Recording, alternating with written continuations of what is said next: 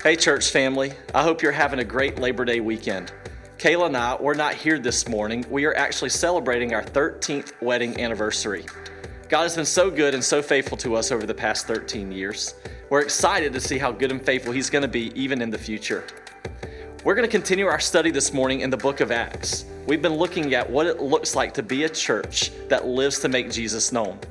We've been talking about what it looks like to be individuals that live lives that are sent. Jesse Welliver, our pastor of adult discipleship, is actually going to be preaching this morning, and I'm so excited to see how the Lord uses him to continue to shape not only your individual lives, but also shape the life of this church. We want to be a church that truly exists to reach people who don't know Jesus Christ. Speaking of that, many of you've already identified that one person in Each One Reach One that you're beginning to pray for, that you love, and that you hope comes to know Jesus as their Lord and Savior. And once you've identified that person, you've written their name on the Jesus board that's outside in the foyer. If you haven't done that, we hope that you'll take advantage of doing that even today. But because there's so many names that are already represented on that board of people that we love, that are unchurched, de-churched, don't have a relationship with Jesus, we want you to begin praying fervently that the Lord begin working in their lives. Church, we can't do God's work apart from God's Spirit. So we want to ask God to do what only He can do in the lives of unbelievers, and that's to awaken their heart and help them see their need for Him. Guys, I'm so excited to see what the Lord does through Each One Reach One. I'm so excited to see what the Lord does through our study in the book of Acts. And I'm excited this morning to have Jesse Welliver preaching here for us. Would you put your hands together and welcome Jesse to the stage?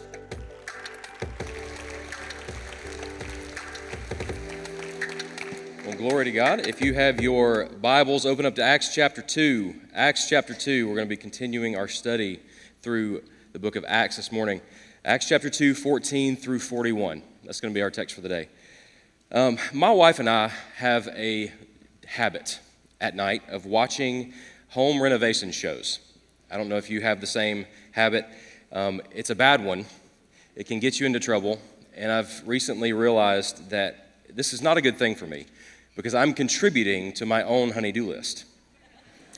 And we've actually graduated from a honey-do list. We've now got a honey-do catalog.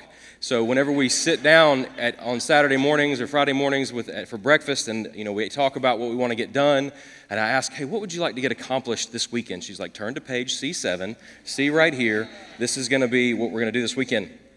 But I think what we like about these shows so much is the transformation that takes place.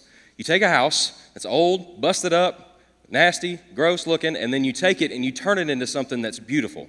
And it's an open concept, of course, right? Everything always moves that way. So we love to see transformation. We love to see the before photos and the after photos. The thing is, with home renovation shows, there's a lot of time that takes place between the before and the after, right? There's like months, probably, of work. If they can get it done really fast, you just see the sped up version, right? Little snippets. It really takes a couple of months, and these people are out of their house while these contractors are doing the work. But we see a transformation in our text today that didn't take a couple of months. We see something that seems to have happened instantaneously with the Apostle Peter.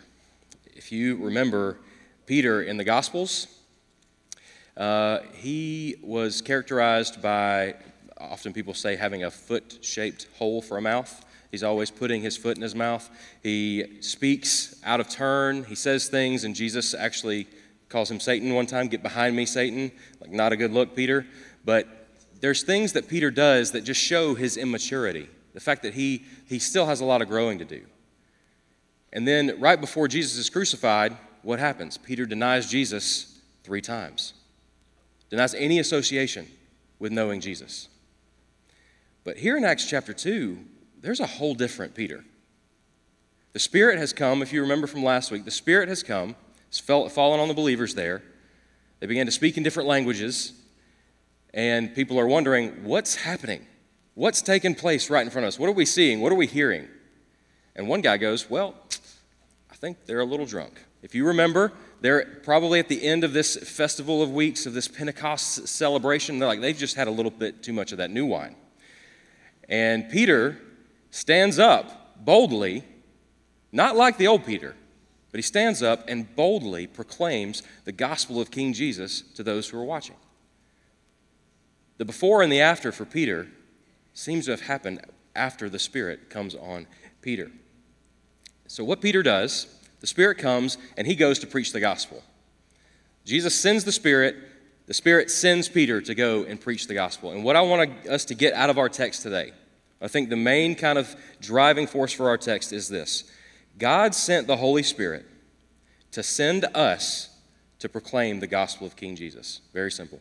God sent the Holy Spirit to send us to proclaim the gospel of King Jesus. If you notice that once the Spirit comes in Acts chapter 2, 1 through 13, the first thing that happens is Peter starts preaching. The Spirit leads to a focus on the Word of God and the promises of God there in the Word. This is the first Christian sermon. If you look at it and from 14 down through 41, you might think, hey, look, it takes me about 5 minutes to read this thing. Well, this is a summary of what Peter said that day. It was probably a couple of hours, so just sit back. We'll go through it and we'll talk through this, this couple of hours long sermon. I'm kidding. You can breathe. So what Peter does essentially is he explains what everybody was witnessing with Pentecost, with the speaking in different languages, with the sights and the sounds that they're hearing. This is his explanation of what's taken place. The sermon is designed to dismiss any misunderstandings and to draw their attention to really what's taking place. God has been faithful to his promises. King Jesus is reigning on the throne.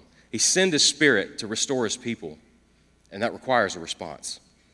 So if you'll look with me down in Acts chapter 2, we're going to see the first thing is that what's taken place in Acts chapter 2 is that God has fulfilled his promises.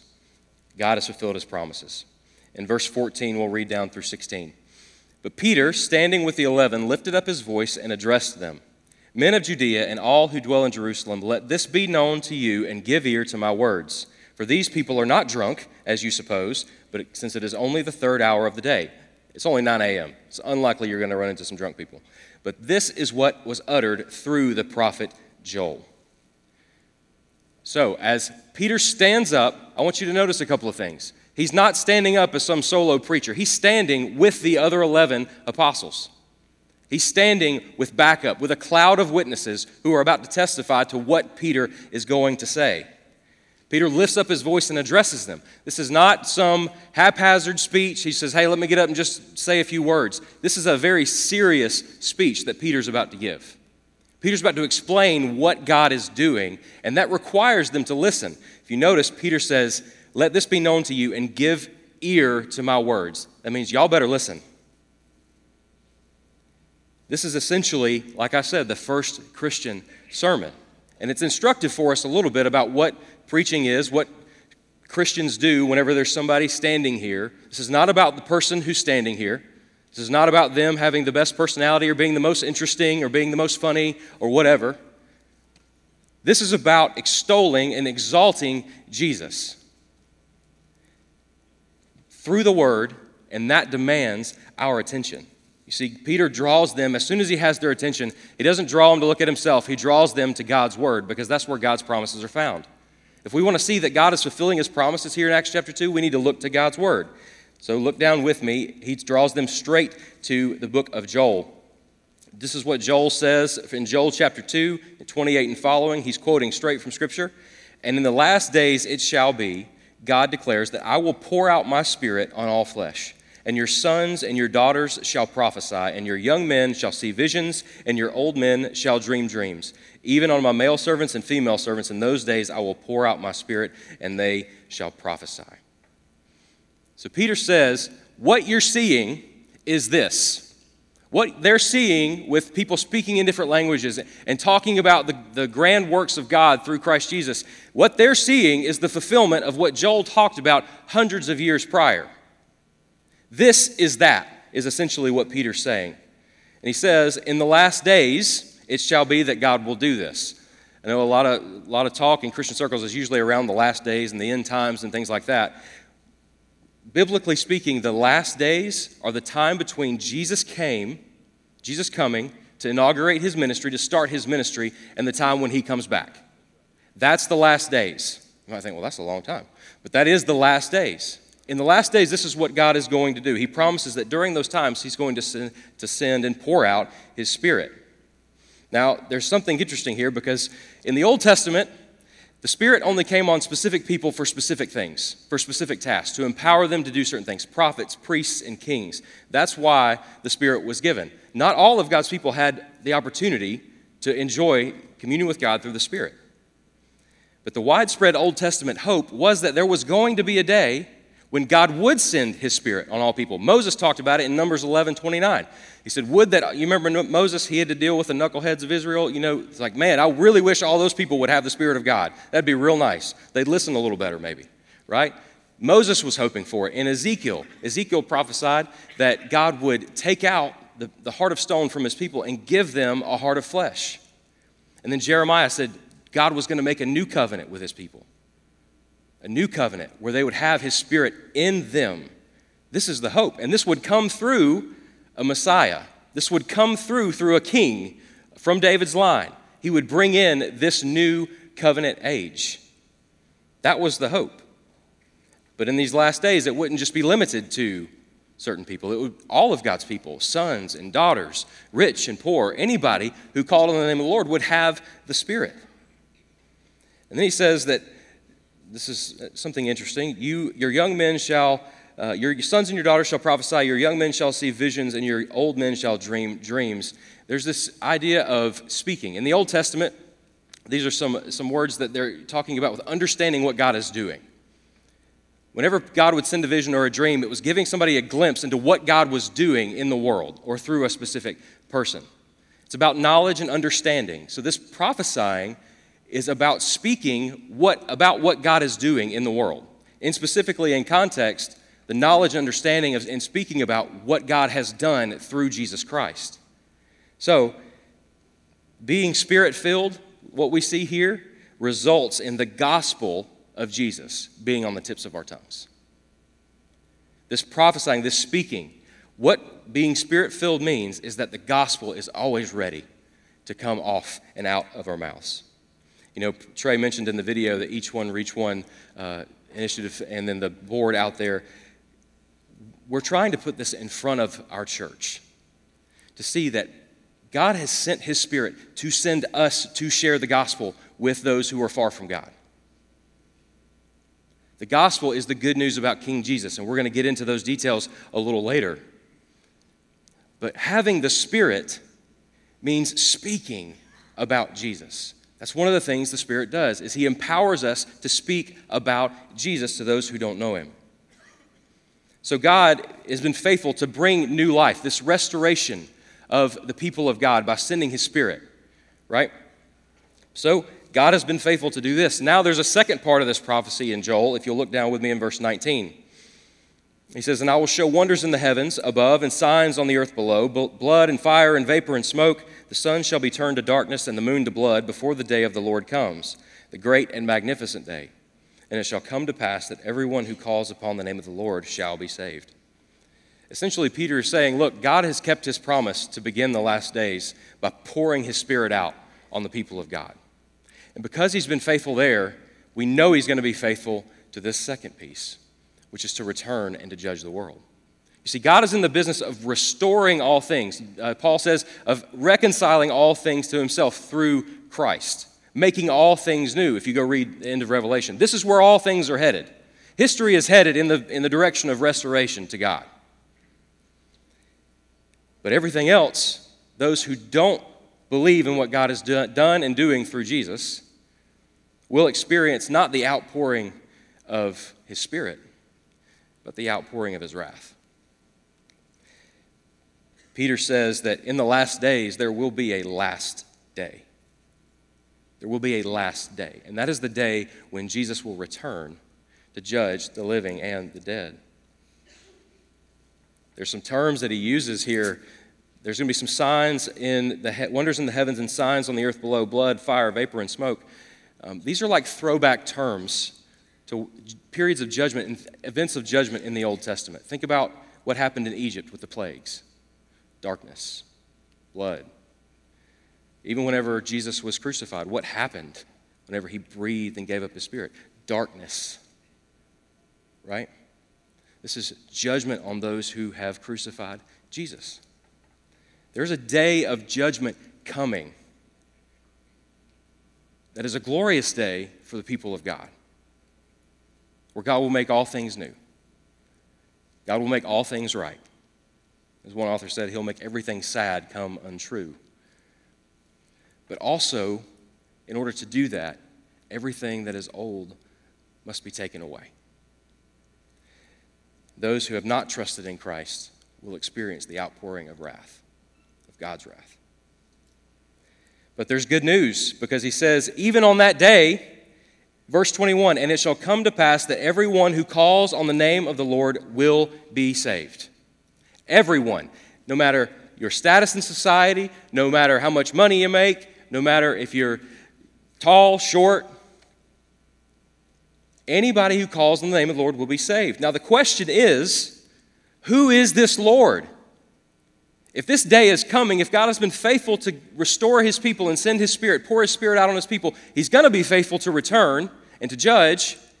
And the way to salvation is to call on the name of the Lord. Who is that Lord? And that's what Peter answers next. God's Son, Jesus, is the reigning King who offers salvation. God's Son, Jesus, is the reigning King who offers salvation. In Acts chapter 2, 22 through 26, look down there with me. Men of Israel, hear these words. Jesus of Nazareth, a man attested to you by God with mighty works and wonders and signs that God did through him in your midst, as you yourselves know. See, Jesus is King, and his life and ministry prove it. Everybody there saw it. God attested. In other words, God put Jesus forward as the King, as the Messiah, through all the things that he did. Let's think back through some of those things. What did Jesus do? He healed the sick. He healed the lepers. He even forgave sin. You remember the story in Mark? The friends lower their friend through the roof, and he says, "Son, your sins are forgiven." And everybody says, "Who are you to forgive sins?" He's God in the flesh. He's the Messiah sent from God, a man attested to you by God. And notice what he says. He says, you all saw it. The people who were listening to Peter preach, everyone saw it. They were witness to it. So his life and ministry prove that he's king. Next, his crucifixion and resurrection prove that he's king. Look with me in this longer section from 23 down to 32. This Jesus, delivered up according to the definite plan and foreknowledge of God, you crucified and killed by the hands of lawless men. God raised him up, loosing the pangs of death, because it was not possible for him to be held by it. For David says concerning him, I saw the Lord always before me, for he is at my right hand, that I may not be shaken. Therefore my heart was glad, and my tongue rejoiced. My flesh also will dwell in hope. For you will not abandon my soul to Hades, or let your Holy One see corruption. You have made known to me the paths of life. You will make me full of gladness with your presence. And then Peter continues, Brothers, I may say to you with confidence about the patriarch David that he both died and was buried, and his tomb is with us to this day. Being therefore a prophet, and knowing that God had sworn an oath to him that he would set one of his descendants on his throne, he foresaw and spoke about the resurrection of Christ, that he was not abandoned to Hades, nor did his flesh see corruption. This Jesus God raised up, and of that we are all witnesses. His crucifixion and resurrection prove that he's king. Notice what Peter says at the very beginning. He says, this Jesus, and he's going to say it a few more times throughout this text. The same Jesus that you saw, that we read about in the Gospels, the very same Jesus who said, I'm gentle and lowly with sinners, the very same Jesus who bent down to help the weak, the very same Jesus who healed the blind and did mighty acts. That same Jesus you crucified and killed. This same Jesus was delivered up. Notice there's two pieces to this puzzle here. Delivered up according to the definite plan and foreknowledge of God. This doesn't just mean that God looked throughout history and saw that this was going to happen. This means that this was a part of the plan from the beginning to save you and me. God planned that this event would take place. But notice this. You crucified. They still bore the responsibility for what they had done. You crucified and killed by the hands of lawless men. Who has a younger sibling? Where are my older siblings at in the room? Okay. I want you to think back, and younger siblings, this involves you too, because you were the victims here. So, do you remember any moments where your parents told you not to do something, and you knew that your little brother or little sister didn't really understand what all that meant? So you devised a plan, right? I know I can't do this because they told me I can't do this, but they didn't tell him this. So I'm going to go and get him to go do, they told me I couldn't get any more fruit snacks, but they didn't tell you that. So you go to the cabinet, get us some fruit snacks, and we'll split it 50-50, right? You didn't know you were raising such little criminals, did you? But effectively, what's taking place, notice what he says. You crucified Jesus by the hands of lawless men. The Jews had the law. The Jews knew what they could and couldn't do. What happened with Jesus' crucifixion and condemnation whenever he went to trial? Sent him to the Romans, right? The Romans are the ones who crucified him. This is essentially aiding and abetting, right? They pulled the Romans in to help them accomplish what they were trying to accomplish. By the hands of lawless men, these Gentiles, both Jew and Gentile are guilty here. But, though they crucified him, it says God raised him up, loosing the pangs of death because it was not possible for him to be held by it. The word here for these pangs of death are like birth pangs. If you've ever given birth to a baby, or husbands, if you've ever seen your wife in that moment, you know she's in labor. It's time to go. That baby's coming. You better get in the car and you better drive like a madman to the hospital. I've been there a few times. But there's no stopping. Once labor starts, there's no stopping that baby from being born. That new life from coming and arriving. And this same word is used here. Jesus, it's almost like as soon as he entered the grave, there's already no possibility that he's going to be held by death. God had loosed the pangs of death, and Christ's new life burst out of the tomb. Not possible to be held by the pangs of death. Why is this good news? Because if you're in Christ, you have the same hope. The power that God raised Christ from the dead with is at work in you, and you have the same hope, if you were in Christ, that death cannot hold you either.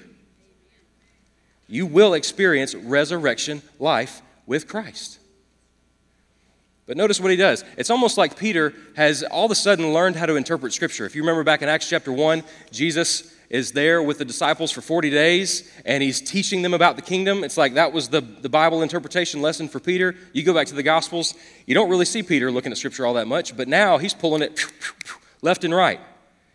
He says, let me show you something else from Scripture. And he quotes Psalm 16 from David, and what David's writing about hundreds of years before Christ can't possibly apply to David, because he's talking about not letting his body experience corruption, not letting his flesh experience Hades and this corruption.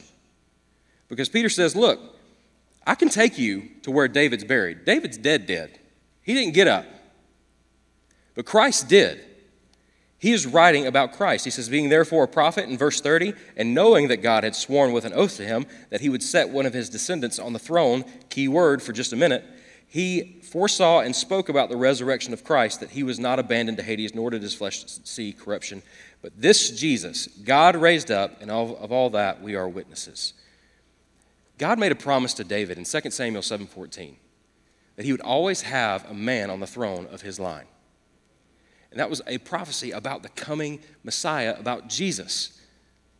Notice the word throne. He's a king over a kingdom. He's the reigning Lord over the earth. He has all authority. That's what that means. And God raised him up, and he says, we are all witnesses of that. In verse 33, being therefore exalted at the right hand of God. So now we're talking about his position and authority at the right hand of God. Having received from the Father the promise of the Holy Spirit, he has poured out this that you yourselves are seeing and hearing. For David did not ascend into the heavens, but he himself says, the Lord said to my Lord, sit at my right hand until I make your enemies your footstool. Let all the house of Israel therefore know that for certain God has made him both Lord and Christ, this Jesus who you crucified. So this same Jesus who walked among us, did mighty acts, forgave sin, was the same Jesus who was crucified, was the same Jesus who got up out of the tomb, and was the same Jesus who is now sitting at the right hand of the Father, reigning and ruling over his people and over heaven and earth. He has all authority. So, all who call upon the name of the Lord will be saved. Who is the Lord? It's Jesus. Jesus is the name that we must call upon to be saved. Peter basically assembles a courtroom. He's got 3 witnesses. He says, you saw Jesus. The scriptures testify to Jesus. We saw him raised up and ascended. We've got all the witnesses we need. Jesus is King. So God's Son, Jesus, is the reigning King who offers salvation to anybody who comes to him. But notice, God's Spirit is the King's generous gift to his people. Look in verse 33. Being therefore exalted by the right hand of God, and having received from the Father the promise of the Holy Spirit, he has poured out this that you yourselves are seeing and hearing. In other words, Jesus sent the Spirit, and the Spirit is what's causing all of the things that they're seeing and hearing. They're hearing the gospel in their own language. I want this picture of an inheritance being poured out. The word poured out, he uses it back in Joel 2, is the word for like a torrential downpour that falls down on a dry and cracked ground. That's what this means. God is generously pouring out his Spirit on his people. It's like a father who, whenever he has a baby, he begins to store up an inheritance. And he puts back until the son or daughter comes of age. And then all at once, he just, look at all that I have for you. That's the picture here. Now, we could say a lot about the Spirit. This text does not justify, this is one of the beauties of expository preaching, which is what we try to do here, where we take a text and let the text speak for itself. Is that you don't have to say everything at one time, but as much as it is a difficulty, because sometimes I like to do that, but the text kind of sets the agenda for the day. And this text tells us that whenever God sent the Spirit sent Peter to proclaim the gospel of Jesus. And he does the same for us. The purpose of the Spirit is both the sealing of salvation, the guarantee that's given to us of our salvation, but also the empowerment for mission, the empowerment for speaking. Notice, he's saying all this that you're seeing and they're hearing, the result of the Spirit coming was there was noise. There was some kind of speaking. The gospel was going out. And this is the result of the generous gift of Jesus.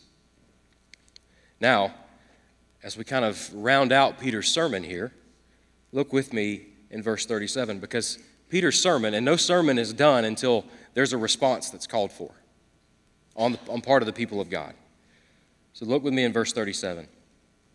Now when they heard this, they were cut to the heart.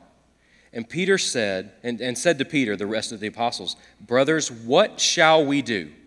And Peter said to them, repent and be baptized, every one of you, in the name of Jesus Christ, for the forgiveness of your sins, and you will receive the gift of the Holy Spirit. For the promise is for you and for your children and for all who are far off, everyone whom the Lord our God calls to himself. And with many other words he bore witness and continued to exhort them, saying, save yourselves from this crooked generation. So those who received his word were baptized, and there were added that day about 3,000 souls. After Peter gets done preaching, I want you to notice what the question that the people are asking. Their attention is no longer on what was taking place in the first part of Acts chapter 2. They're not asking, hey, how can we speak in different languages? Hey, how can we get those things like flames over our heads? How can we do that? The Spirit has led Peter to preach the gospel of Jesus, and now all focus is on Jesus. As Lord, as the reigning King, through whom is the only way of salvation. All focus is now on Jesus, and they realize the guilt of their sin, of what they've done. And the question is, what do we do now? God has worked through Christ. God is making all things new through Christ. God is saving and offering salvation through Christ alone, and we were complicit in what happened to him. What do we do now? And Peter's answer is, repent and be baptized, every one of you, in the name of Jesus Christ for the forgiveness of sins. Now you may say, well, I wasn't there that day. But the whole reason that Christ came was to provide a sacrifice to forgive sin. When Jesus died on the cross, he took the weight of God's wrath against sin on himself so that anyone who trusts in Christ can have their sins forgiven and be restored to life with God. That's what Jesus came to do. And last time I checked, we all fall in that category of sinner apart from Christ. His response is to repent. What does repentance mean? Essentially, it means a change of mind that leads to a change of action. But it also means there's a recognition that I'm trying to live my life apart from what God is doing in Christ. I'm trying to be my own king. God has set Jesus up, but I'd rather live my own life the way I want to. God has set Jesus up as king, but I'd rather make the calls and call the shots in my life. I'm going to define what's right and what's wrong. I don't care about all that. Repentance means aligning yourself with what God has done and is doing in Christ. Trusting, turning from that sin, turning from the ways of the world and how you've set yourself up as Lord of your life, and turning to Christ, trusting in Him and Him alone for salvation. That's what repentance means. Repentance is a two-sided coin, turning from your sin and turning to Christ. And then there's another part of the response, be baptized. See, the Holy Spirit works repentance inwardly. He convicts us of sin. But baptism is the proclamation publicly of what God has done inwardly. God saves us, He makes us new, He sends His Spirit to us, and then we publicly proclaim, because whenever we're never saved to just be saved by ourselves. We're saved to the body of Christ. We're saved to be a part of the gathering of Christ's followers, of the church. We're saved to the body. So when somebody stands in those waters and proclaims that Jesus is in fact King, or Jesus is in fact Lord, He is their Lord and Savior, they're now a part of this body because they're professing publicly what God has done inwardly. See, this is an urgent message. He continues in verse 39, for this promise, you'll receive forgiveness of your sins if you repent of your sins and turn to Christ. You'll receive forgiveness of your sins and you'll receive the gift of the Holy Spirit. For the promise is for you and for your children and for all who are far off, anyone in history. From this point forward is what they're saying. This promise is for you, for your descendants, for all who come after, and for anyone who's far off. Everyone whom the Lord God calls to Himself will be saved. And then he says, with many other words, he bore witness and continued to exhort them, saying, save yourselves from this crooked generation. It's kind of a harsh way to describe the present time, right? The crooked generation. But that's what it is. The crooked generation are those who rebel against King Jesus, rejecting Him as king and remaining in their stubbornness and their sin. The judgment that Peter preached would be what awaits the crooked generation. They're not going to experience the outpouring of God's Spirit, but the outpouring of God's wrath. And I implore you today, I ask you today with the same urgency that Peter spoke with them, that if you have not trusted in Christ to save you, do that today. Trust in Jesus so that you can experience the salvation and the restored life that the Spirit brings. Do that today. Church, for us, the presence and power of the Spirit that we see here in Acts chapter 2 does something to the church. It should do something to the church. God sent His Spirit to send us to proclaim the gospel. The Spirit was present and powerful among the church. What does it look like when the Spirit is present and powerful among us? Trey's going to talk a little bit more a little later in the next coming weeks about what a Spirit-filled church looks like.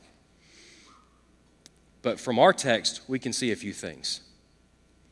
The Word is preached and it's honored. Christ is exalted. Not the preacher, but Christ is exalted. We're convicted and become a repentant people. See, repentance isn't just something you do one time. Repentance sets a pattern for your life of continually turning from sin and turning to Christ. Notice it says they were cut to the heart. This is a serious message. It deals with reality. We receive the word of God. Whenever it says that so many received the word of God, it didn't just mean that they said, "Oh, that was nice. Thanks for the good word. I'll see you next Sunday." It means that their life was changed. They received the word and obeyed the word. They received the word and believed the word. That's what that means. What else happens? People start getting saved and are baptized into the body of Christ when the Spirit's at work. We're sent out, readied by the Spirit to tell the good news about King Jesus to those who are far off. And the question that I have for you is, are you growing in your boldness to speak the message of the King to those who don't know him? Do you have a desire? Maybe you have a name out there on the board. Maybe they've been there for a couple of weeks. The name's been there. Have you taken a step to share this gospel with them? I know one of the things that we tend to worry about is, am I going to get all the words right? We're fearful that we're not going to say the right thing the right way. But y'all remember Peter, right? Case in point example of never saying anything the right way. But when he leaned on the Spirit and spoke, Jesus was exalted.